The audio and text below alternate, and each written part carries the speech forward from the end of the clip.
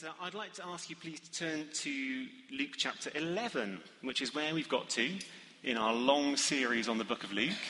We started this last September, and we'll still be doing it in August.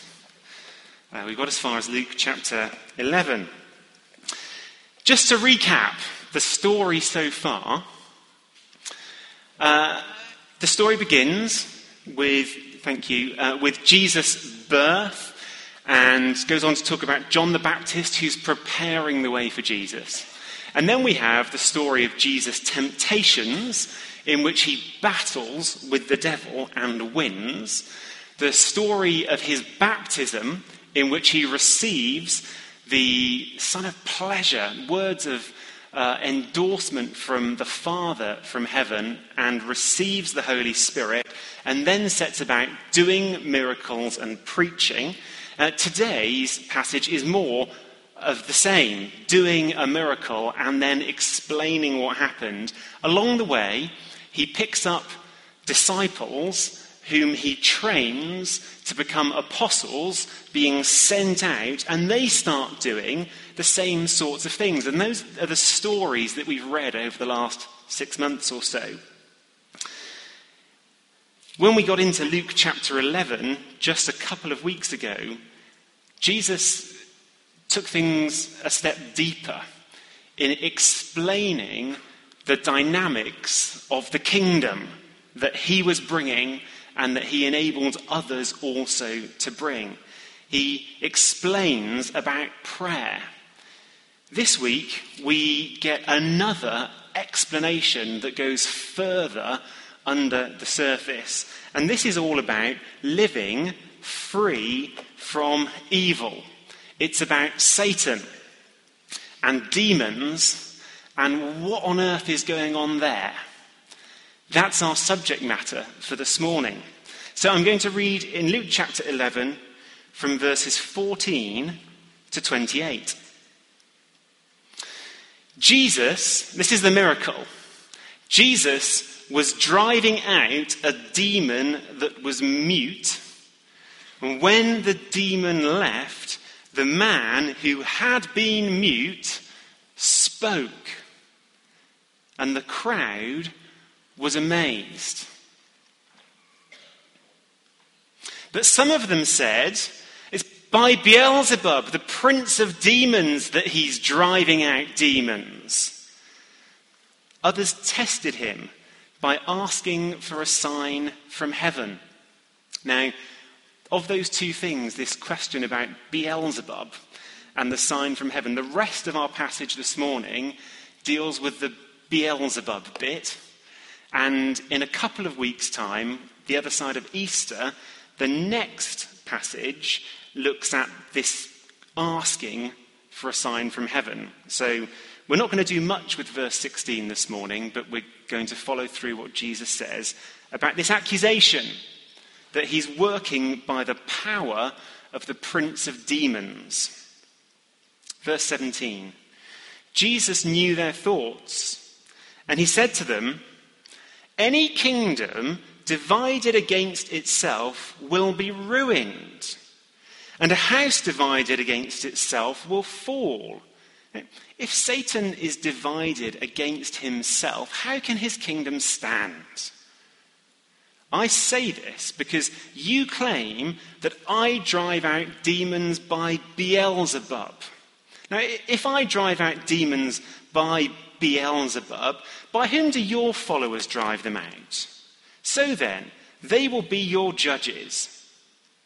But if I drive out demons by the finger of God, then the kingdom of God has come to you. When a strong man, fully armed, guards his own house, his possessions are safe.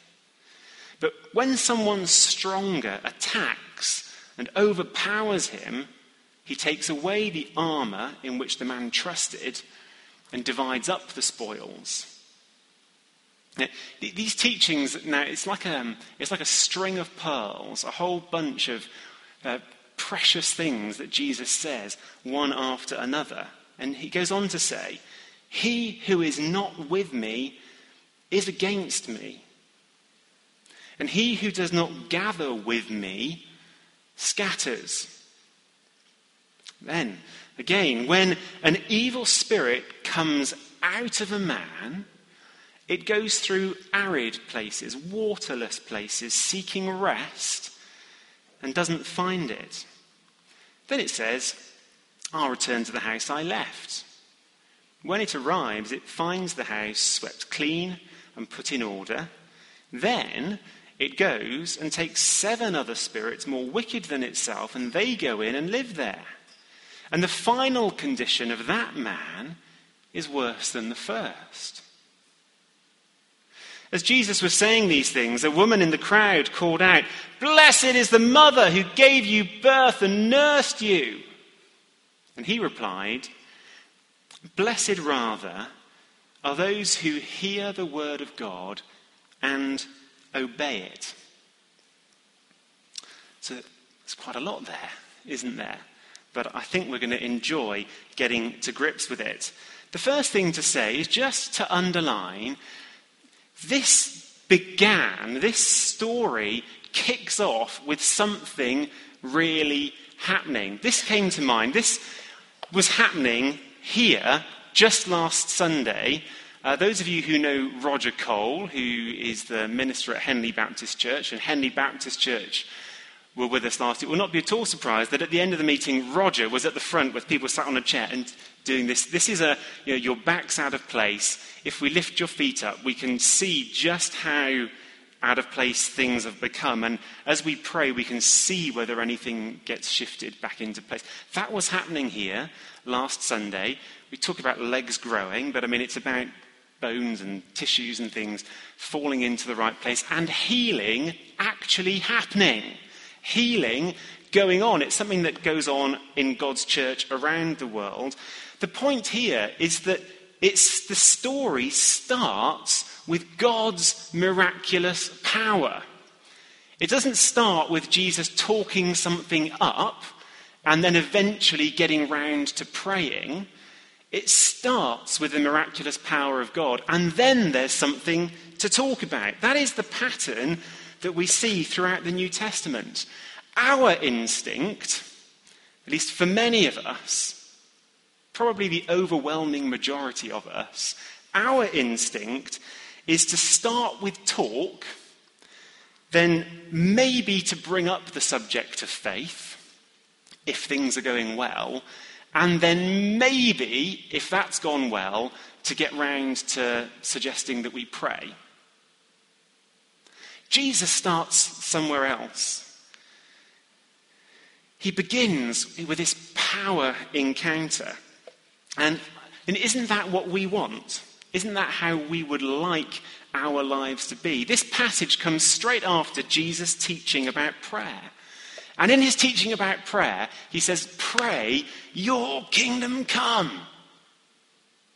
And I guess that if we find that we're never talking about faith outside of church, then it would be good to turn back to that earlier part of chapter 11 and pray, "Father, hallowed be your name, your kingdom come." Because if nothing's happening, then there's not a fat lot to talk about. It's just a bunch of words. In 1 Corinthians, in chapters 4 and 14, Paul writes about these dynamics. In 1 Corinthians 4 and verse 20, he says very straightforwardly, "The kingdom of God is not a matter of talk, but of power." It's not a matter of talk, but of power.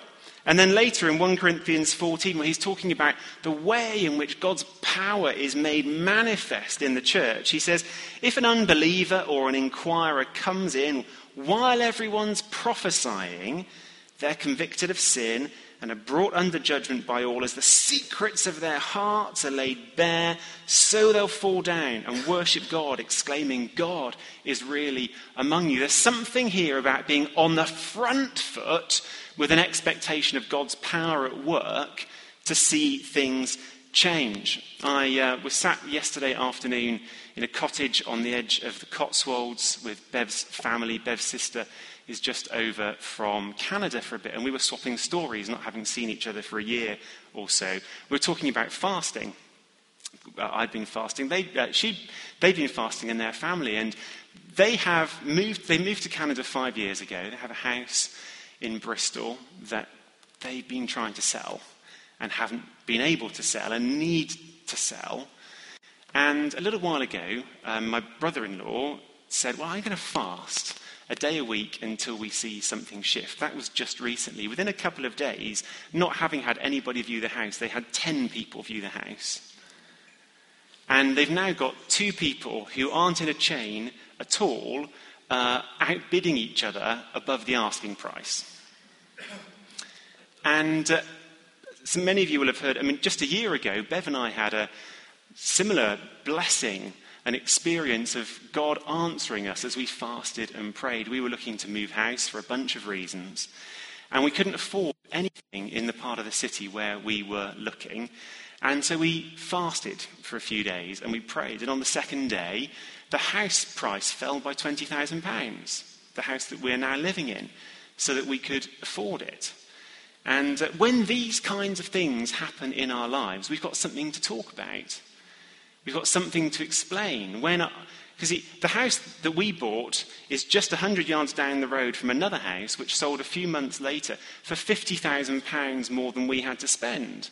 And so it has been a matter of conversation amongst our neighbours. How come that happened?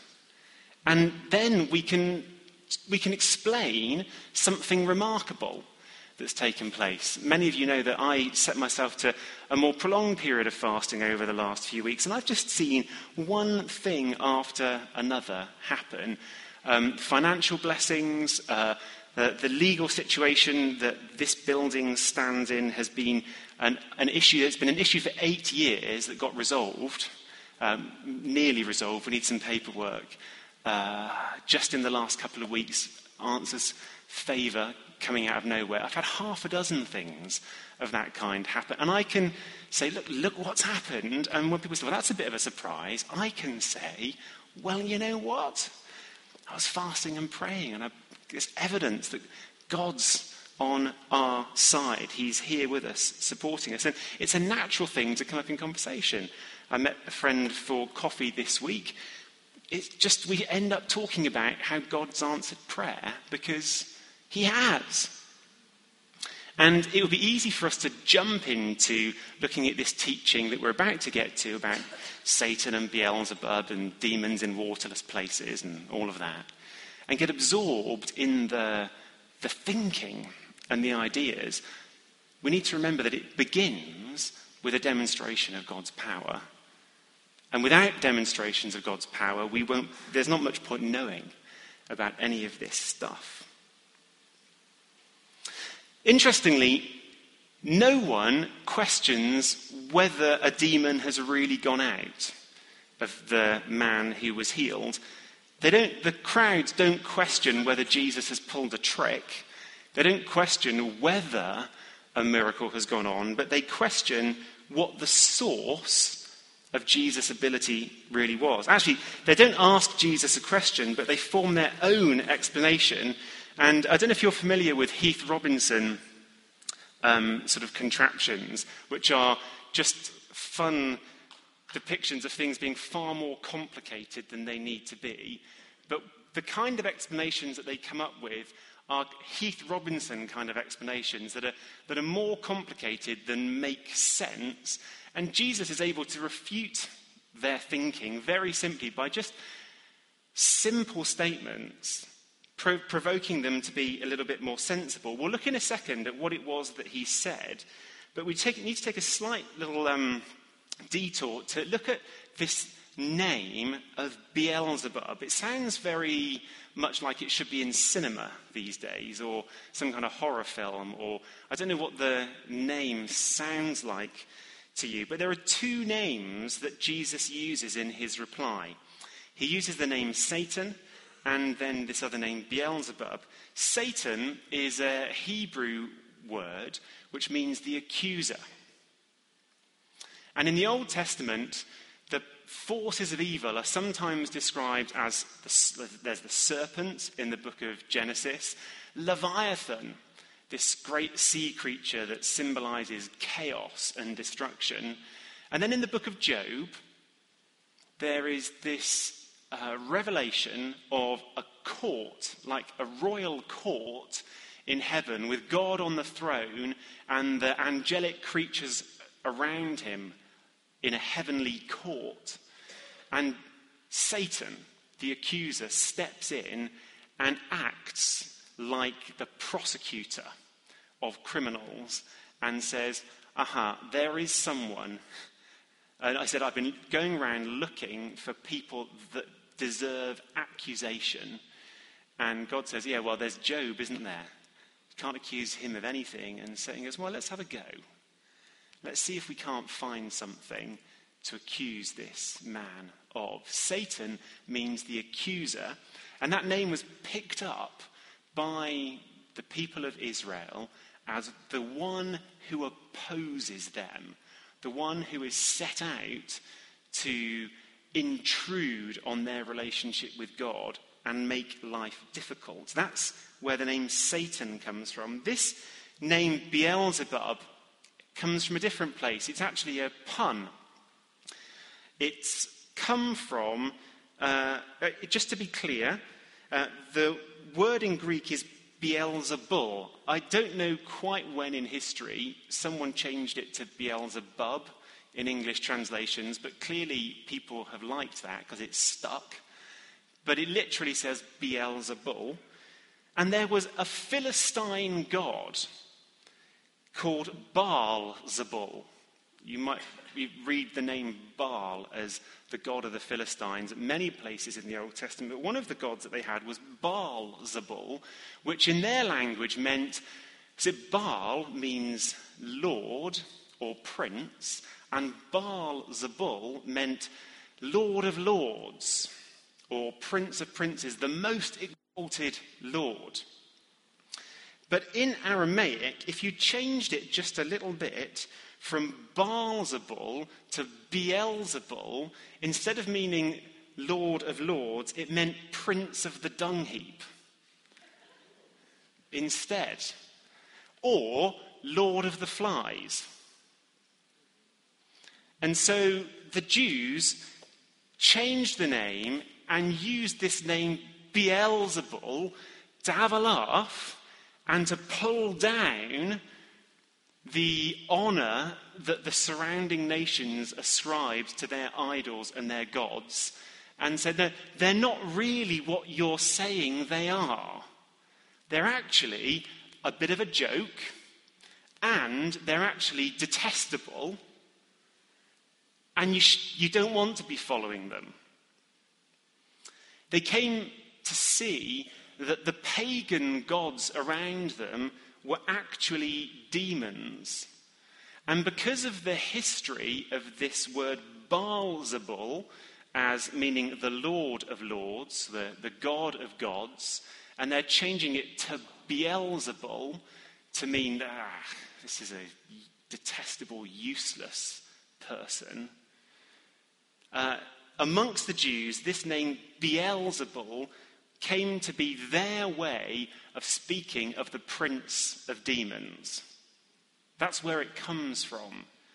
And so, in the same way that Satan in the Old Testament was seen to be some kind of higher up evil force that got to step into the royal courts of God and cause trouble there, these different names got put together, Satan, Beelzebul, to describe the same kind of reality. Now, that's about as much clarity as we're going to get on these different names for the devil. We will seek in vain a neat explanation of how Satan, the devil, Beelzebub, fallen angels, Lucifer, Leviathan, unclean spirits, all of that, those different words, we will search in vain for a neat explanation of how they all fit together, how they all relate together.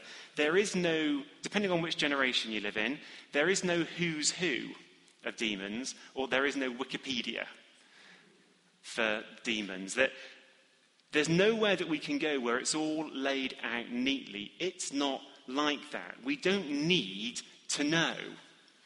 What is clear, two simple points.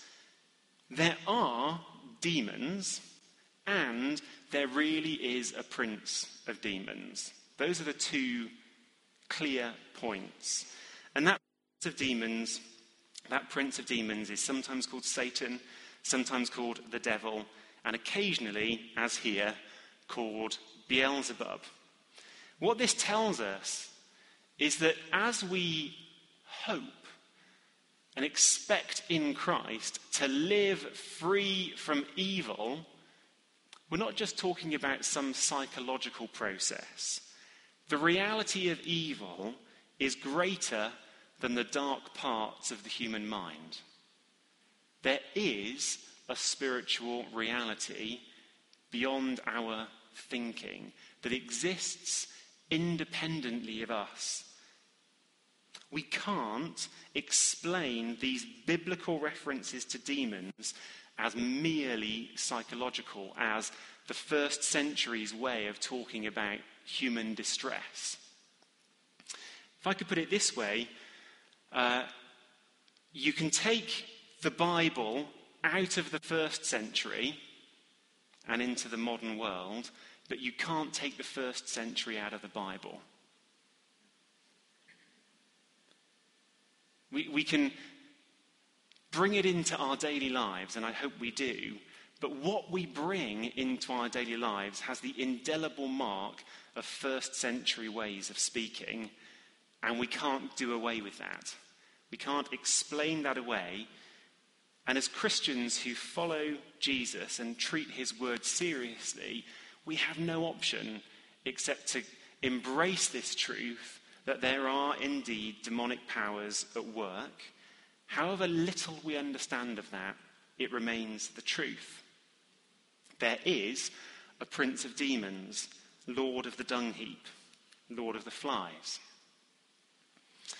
So, returning to Jesus' words, as I said, he knows that they've got these Heath Robinson type explanations that don't stack up, and he demolishes them very straightforwardly. He says, look, on the one hand, if Satan and all of these demons, if they were fighting against one another, they wouldn't have lasted. A house divided against itself doesn't stand. This reality of demonic battle has been going on for generations and generations. It would not be so if they'd been fighting against each other. So this also shows us that this idea of a household or of a kingdom, it underlines the fact that, there really is a prince. There's someone, it's not just that there's a whole... I think my battery is a little bit wobbly. It's not just that there is just like this whole horde of demons, like a chaotic mob, but there is amongst them some order. The prince of demons imposes some kind of authority upon them. And it also makes it clear to us that these forces of evil consistently fight against good. They don't fight against each other. So he demolishes that very straightforwardly. He says, look, no house fights against itself. Secondly, he points out that the very people who were accusing him of casting out demons by Beelzebub themselves they have disciples who cast out demons. Basically, this is hypocritical. Interesting, though, that Jewish people disconnected from Jesus were going around driving out demons. This wasn't just something that Jesus did. Now, I don't know about you, I find that raises a few questions in my mind. I've done a little bit of digging on your behalf, trying to find out what people have said to make sense of that. The Jewish historian Josephus, who is generally reliable, it's not scripture that he writes for us, but he's a generally reliable historian, explains it this way. And he says, when Solomon asked for wisdom from God, God gave him such wisdom that people travelled from all the nations around just to listen to what he had to say. He could describe all the physical things, plants and animals, and he knew what to do with justice and so on. And Josephus says, and, this isn't recorded for us in the scriptures, but Josephus says, and God revealed in this download of wisdom that he gave to Solomon, God revealed to Solomon how to cast demons out from people too. And when he died, people could learn, they learned from Solomon how it was you go about doing that, and they carried on doing that up until Jesus' time. And that was evidence that somehow or other, the knowledge of how to do that had come down into Jesus' time. Now, I'm not going to go on that tangent this morning and sort of talk out the whole thing of, so how is it that this ministry works? How is it that people are released from demons, or what we sometimes call deliverance? Because about a year ago, I took a whole Sunday morning on that. If you're interested, you can look online from last spring. There was a talk entitled How to Help Others Get Free. And if you're interested, you can go and look that up. So Jesus says, a house divided wouldn't have lasted. You value others who drive out demons. So look, it's nothing to do with the power of the devil. He explains it very simply, and he says, I do this by the power of God who is stronger. He says, I have engaged in battle with the devil and I have won. That's how come I can do this. As I've read already from 1 Corinthians 4:20, the kingdom of Christ is not a matter of talk, but of power. And the straightforward truth is that Jesus is stronger than any power of darkness. Jesus is stronger than the devil or Beelzebub or whatever we call him. Now, you might ask, hang on, so when did this victory occur? Was the victory won when Jesus overcame the devil's temptations? Was it when he was baptized? Was it when he was crucified? Did he visit hell on Easter Saturday between Good Friday and Easter morning? Was it when he was resurrected, or indeed when he ascended into heaven? Now, this passage doesn't say, and the right answer is all of the above. Every single one of those encounters was a victory for Christ over the powers of darkness. This wasn't just one decisive moment in which the devil and Jesus sort of looked at each other across a battlefield for years on end and then had a bust-up. There were ongoing encounters. What this teaches us is that at every single point that Christ confronted the powers of darkness, he won. There was never a time when he lost. In his temptations, he won. At his baptism, he won. In every miracle of healing or deliverance, he won. In every miracle exercising his power over nature, he won. At the cross, he won. In rising from the dead, he won. In ascending to heaven, he won. In sending the Holy Spirit, he won. Again and again and again, the consistent message is that Jesus is the conquering king. He is the one who has power over every aspect of the work of the enemy. Reflecting on it years later, Paul wrote to the Colossians of this Jesus. He is the image of the invisible God, the firstborn over all creation. For by him all things were created, things in heaven and on earth, visible and invisible, whether thrones or powers or rulers or authorities, all things were created by him and for him. He, Jesus, is before all things, and in him all things hold together. And he is the head of the body, the church. He is the beginning and the firstborn from among the dead, so that in everything he might have the supremacy. Paul wrote just before that, for this Jesus has rescued us from the dominion of darkness and brought us into the kingdom of the Son he loves, in whom we have redemption, the forgiveness of sins. Our Jesus is powerful. One of the battles that goes on in us is that our expectation of... One of the ways in which the powers of darkness, Satan, the devil, seek to limit us and quench us isn't just in the direct heat of battle. But it's like soldiers shouting across a battlefield, roaring with anger and trying to put fear into the hearts of their enemy. And there are a number of us, even here this morning, who feel the intimidation and are hesitant to engage in battle, spiritual battle, that is, for fear of losing.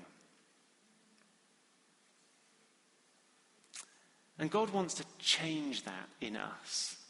Because when that happens, it's like the battle's lost before it's even started. We don't even engage in the battle. Can't see any point in engaging in spirit. And when I talk about spiritual battle, let me explain as clearly as I can what it means. It's really simple. Spiritual battle is consistent prayer for God's help. That's all it really comes down to. We don't have the power to overcome the enemy, but in the name of Christ we do. So we ask for God's help, and through that victory is achieved. We had a word from Steve this morning about waiting.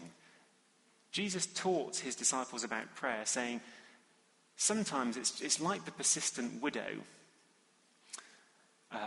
who knocked and knocked and knocked and knocked and knocked and called out and knocked and called out again and knocked, and eventually there was an answer. Jesus says, keep praying. Don't give up. Keep on praying. There will be victory. And some of us really need to hear that this morning, because it's like our prayer life has just gone off the boil. It's like we feel like we've waited long enough, and it's come to feel for us like this is not a victory that's going to be gained. This territory just is under darkness, and we've prayed about it enough.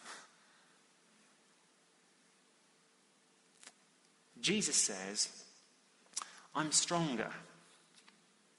When a strong man, fully armed, guards his own house, his possessions are safe. But when someone stronger attacks and overpowers him, he takes away the armor and divides up the spoils. Jesus is the stronger man. We just pray for a moment. Father God, I want to pray for brothers and sisters here who've given up the battle or who feel intimidated over starting the battle, who see, as it were, giants in the land and would rather hide than run into battle. I want to pray now, right now, Holy Spirit, that you'd flick some switches in our thinking and feeling. And I pray that hope would begin to rise afresh against the giants of sickness and addiction and besetting sin and uncleanness of lust and gluttony and envy, of anger and unforgiveness, these things that and that spirit of rejection where people just have settled into expecting to be on the edge, expecting not to be liked and valued, these things that maybe have given up on fighting. I pray in Jesus' name for us, your people, to rise up and to call out to you in prayer and to see victory, knowing that there is nothing, there is no one who can stand against Jesus Christ, who alone is Lord of Lords, and against whom the enemies, the powers of darkness, are arranged like so many flies on a dung heap, compared to the Lord of Lords, King of Kings. Let faith arise in us afresh, I pray. Come, Holy Spirit. Set us free.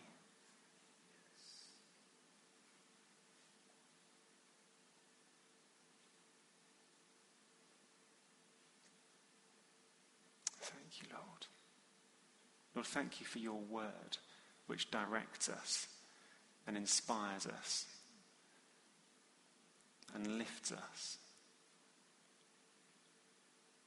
Lord, we choose to embrace the teaching of Jesus and to let it change us.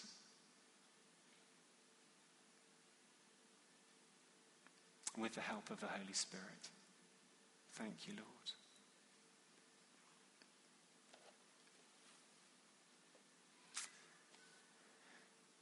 Now, in this string of pearls that we have in our passage this morning, there are three more precious teachings from Jesus on the same theme. Here's another one. You can't sit on the fence. You can't.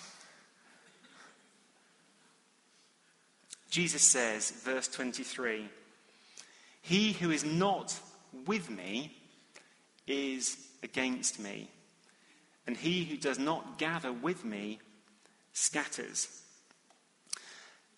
Today, to be a cultured person in Britain, to follow British values well, means tolerating difference and making sure that everyone gets a hearing. And yet the New Testament says, Jesus says, there is no middle ground. You're either with me or you're against me. Until the point when you choose to be with me, until that point you are against me. Until you begin to gather with me, you're not just a bystander or a spectator on a cosmic process. Until you're gathering with me, whether you are doing it deliberately or not, you are scattering against me. This is what the New Testament uses the phrase Antichrist to mean. You're either in Christ or you're Antichrist. It's a strong language in a passage about the prince of demons. Now, let's understand this as well as we can. The key issue in the way Jesus describes this is not how kind or lovely people are, but how we relate to him. The difference between those who are in Christ and those who are anti-Christ is the response to Jesus. There are many, many people who are opposed to Jesus and yet are lovely. Lovely, lovely people, kind people, generous people, people who've done us tremendous favour.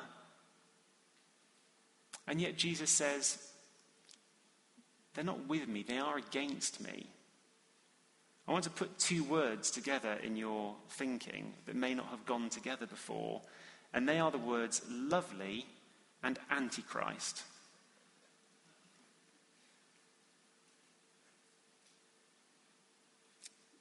There are many people who are lovely anti-Christ.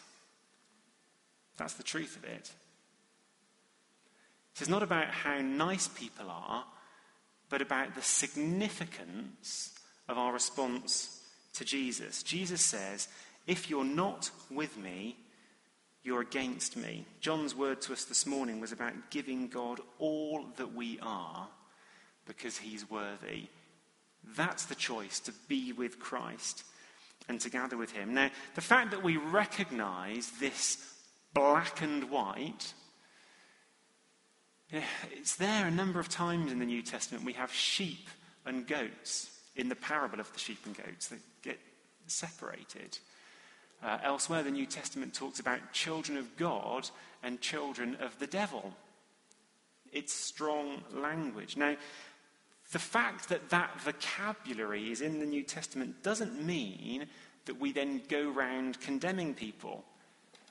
It's not the case that we as Christians should arrive at work, be greeted with a warm good morning from lovely people that we work with, and say to them, I revile you, Antichrist colleague, and reject all your devilish ways. That's not where this is taking us. Sorry, you can keep your job. Rather, in this distinction of children of God and children of the devil, Jesus was and is the Son of God, capital letters, and he was a friend of sinners. Or, to put it in this other vocabulary, Jesus was the Son of God and was a friend of the children of the devil. Sorry if I'm blowing a few fuses by putting these things together. I'm just joining up the dots of the different vocabularies used in different parts of the New Testament. Sinners are children of the devil. Jesus was a friend of sinners. Jesus was in the life that he lived out, he extended the offer of friendship to those who were against him. He went and ate with Pharisees who dissed him and thought that he was in league with the devil. They were anti-Christ, and he went and ate dinner with them and showered blessing upon them. He even extended grace to the thief who abused him on the cross and the soldiers who nailed him to the cross. He extended grace and love and an offer of friendship, but never lost sight of the fact that those people needed profound change. His words to those concerning those who nailed him to the cross was not, Father, let them,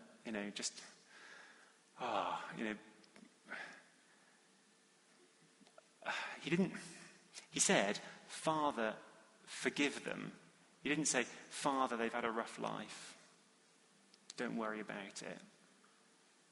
He said, Father, forgive them. There was a need for transformation in those individuals' lives. Jesus, even as he's being nailed to the cross, the Son of God, extends love, compassion, and an offer of forgiveness to those who are against him. And Jesus says, look, there are two sides.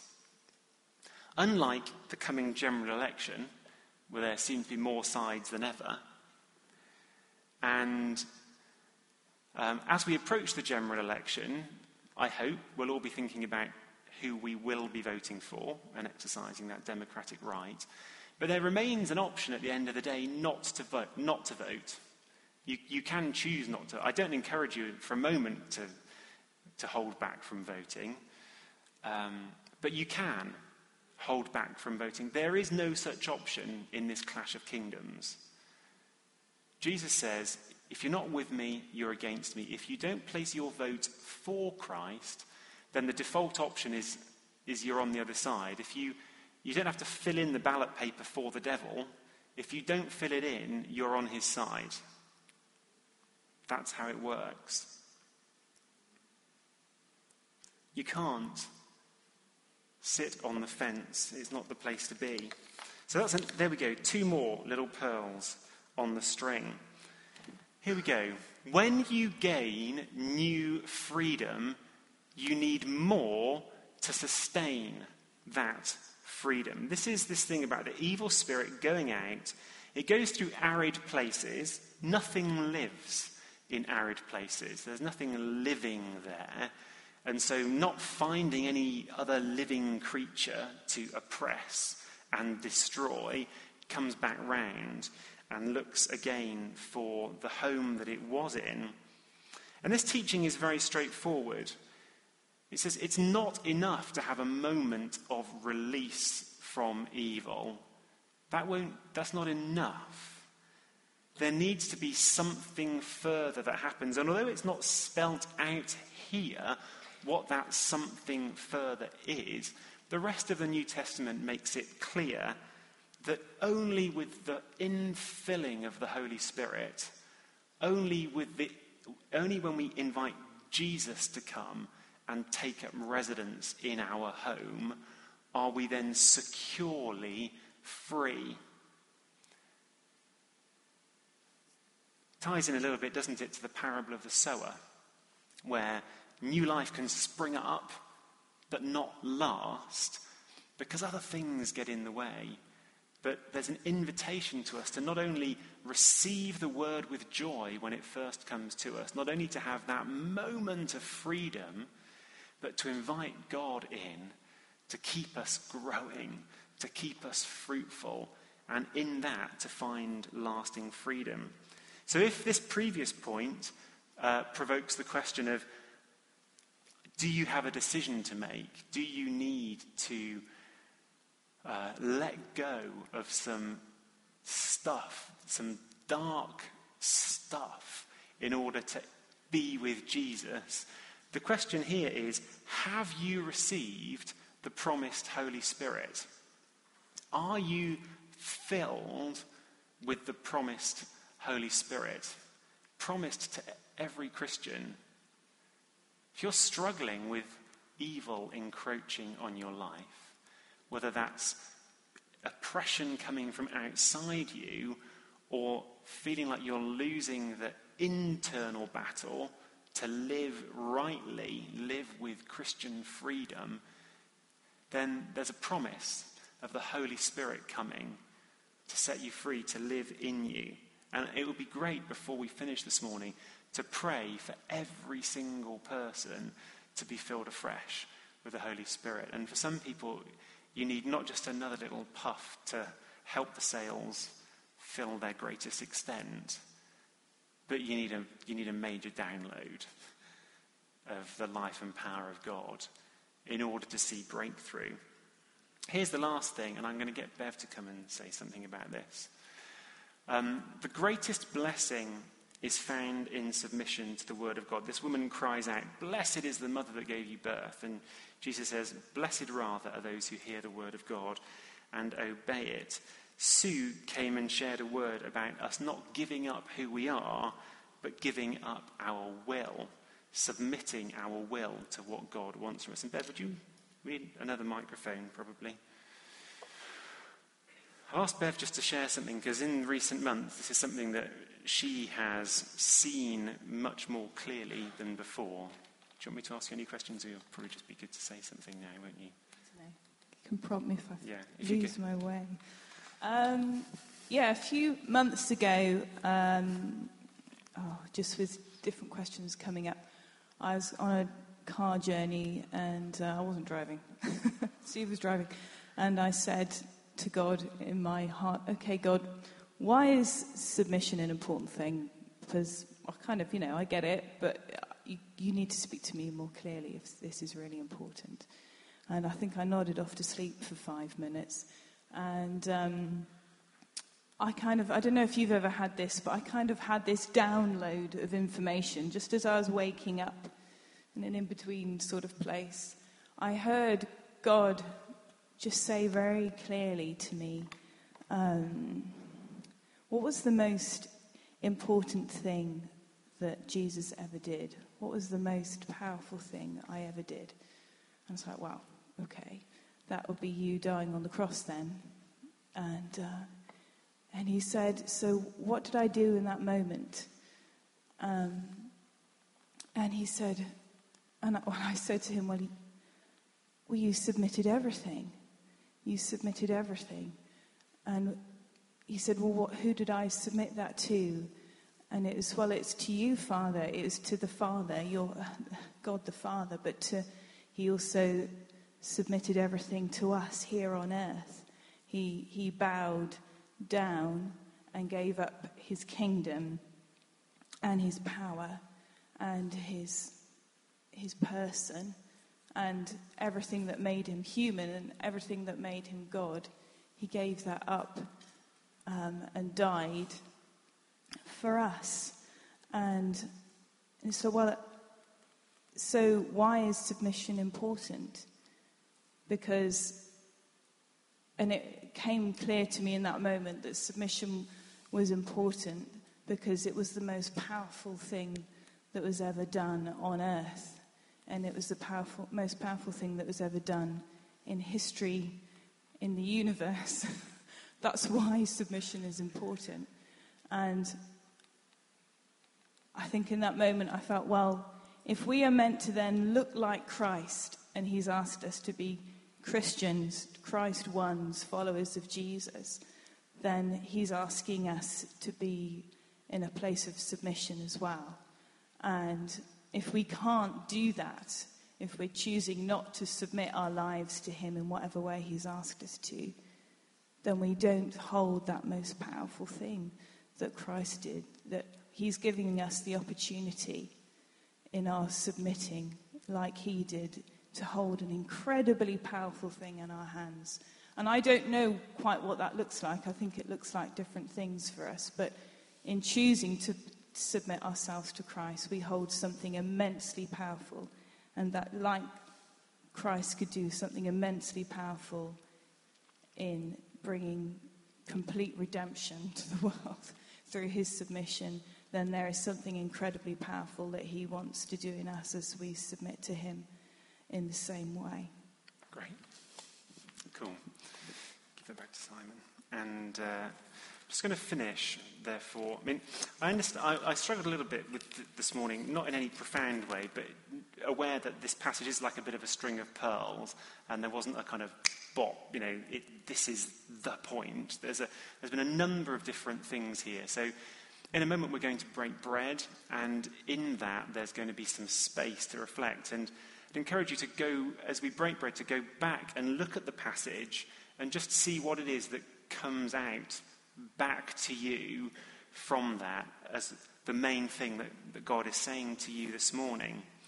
I just want to read, as I finish, before handing back to Simon, these verses from Jesus' prayer on the Mount of Olives just before he was arrested. It says that he withdrew about a stone's throw beyond his disciples, knelt down and prayed. This is what he prayed. Father, if you're willing, take this cup from me, yet not my will, but yours be done. And an angel from heaven appeared to him and strengthened him. And being in anguish, he prayed more earnestly, and his sweat was like drops of blood falling to the ground.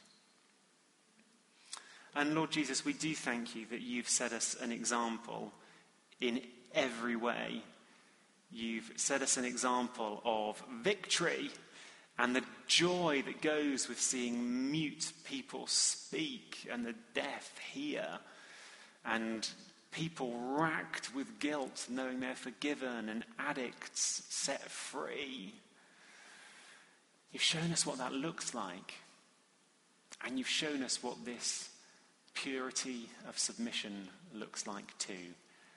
And Lord, if we can just reflect back a bit more of that glory as we spend this time in your presence with unveiled faces, if we can be transformed that bit more into your likeness, Lord, we would love that. We embrace your transforming work amongst us. even as we now move forward to breaking bread. Amen.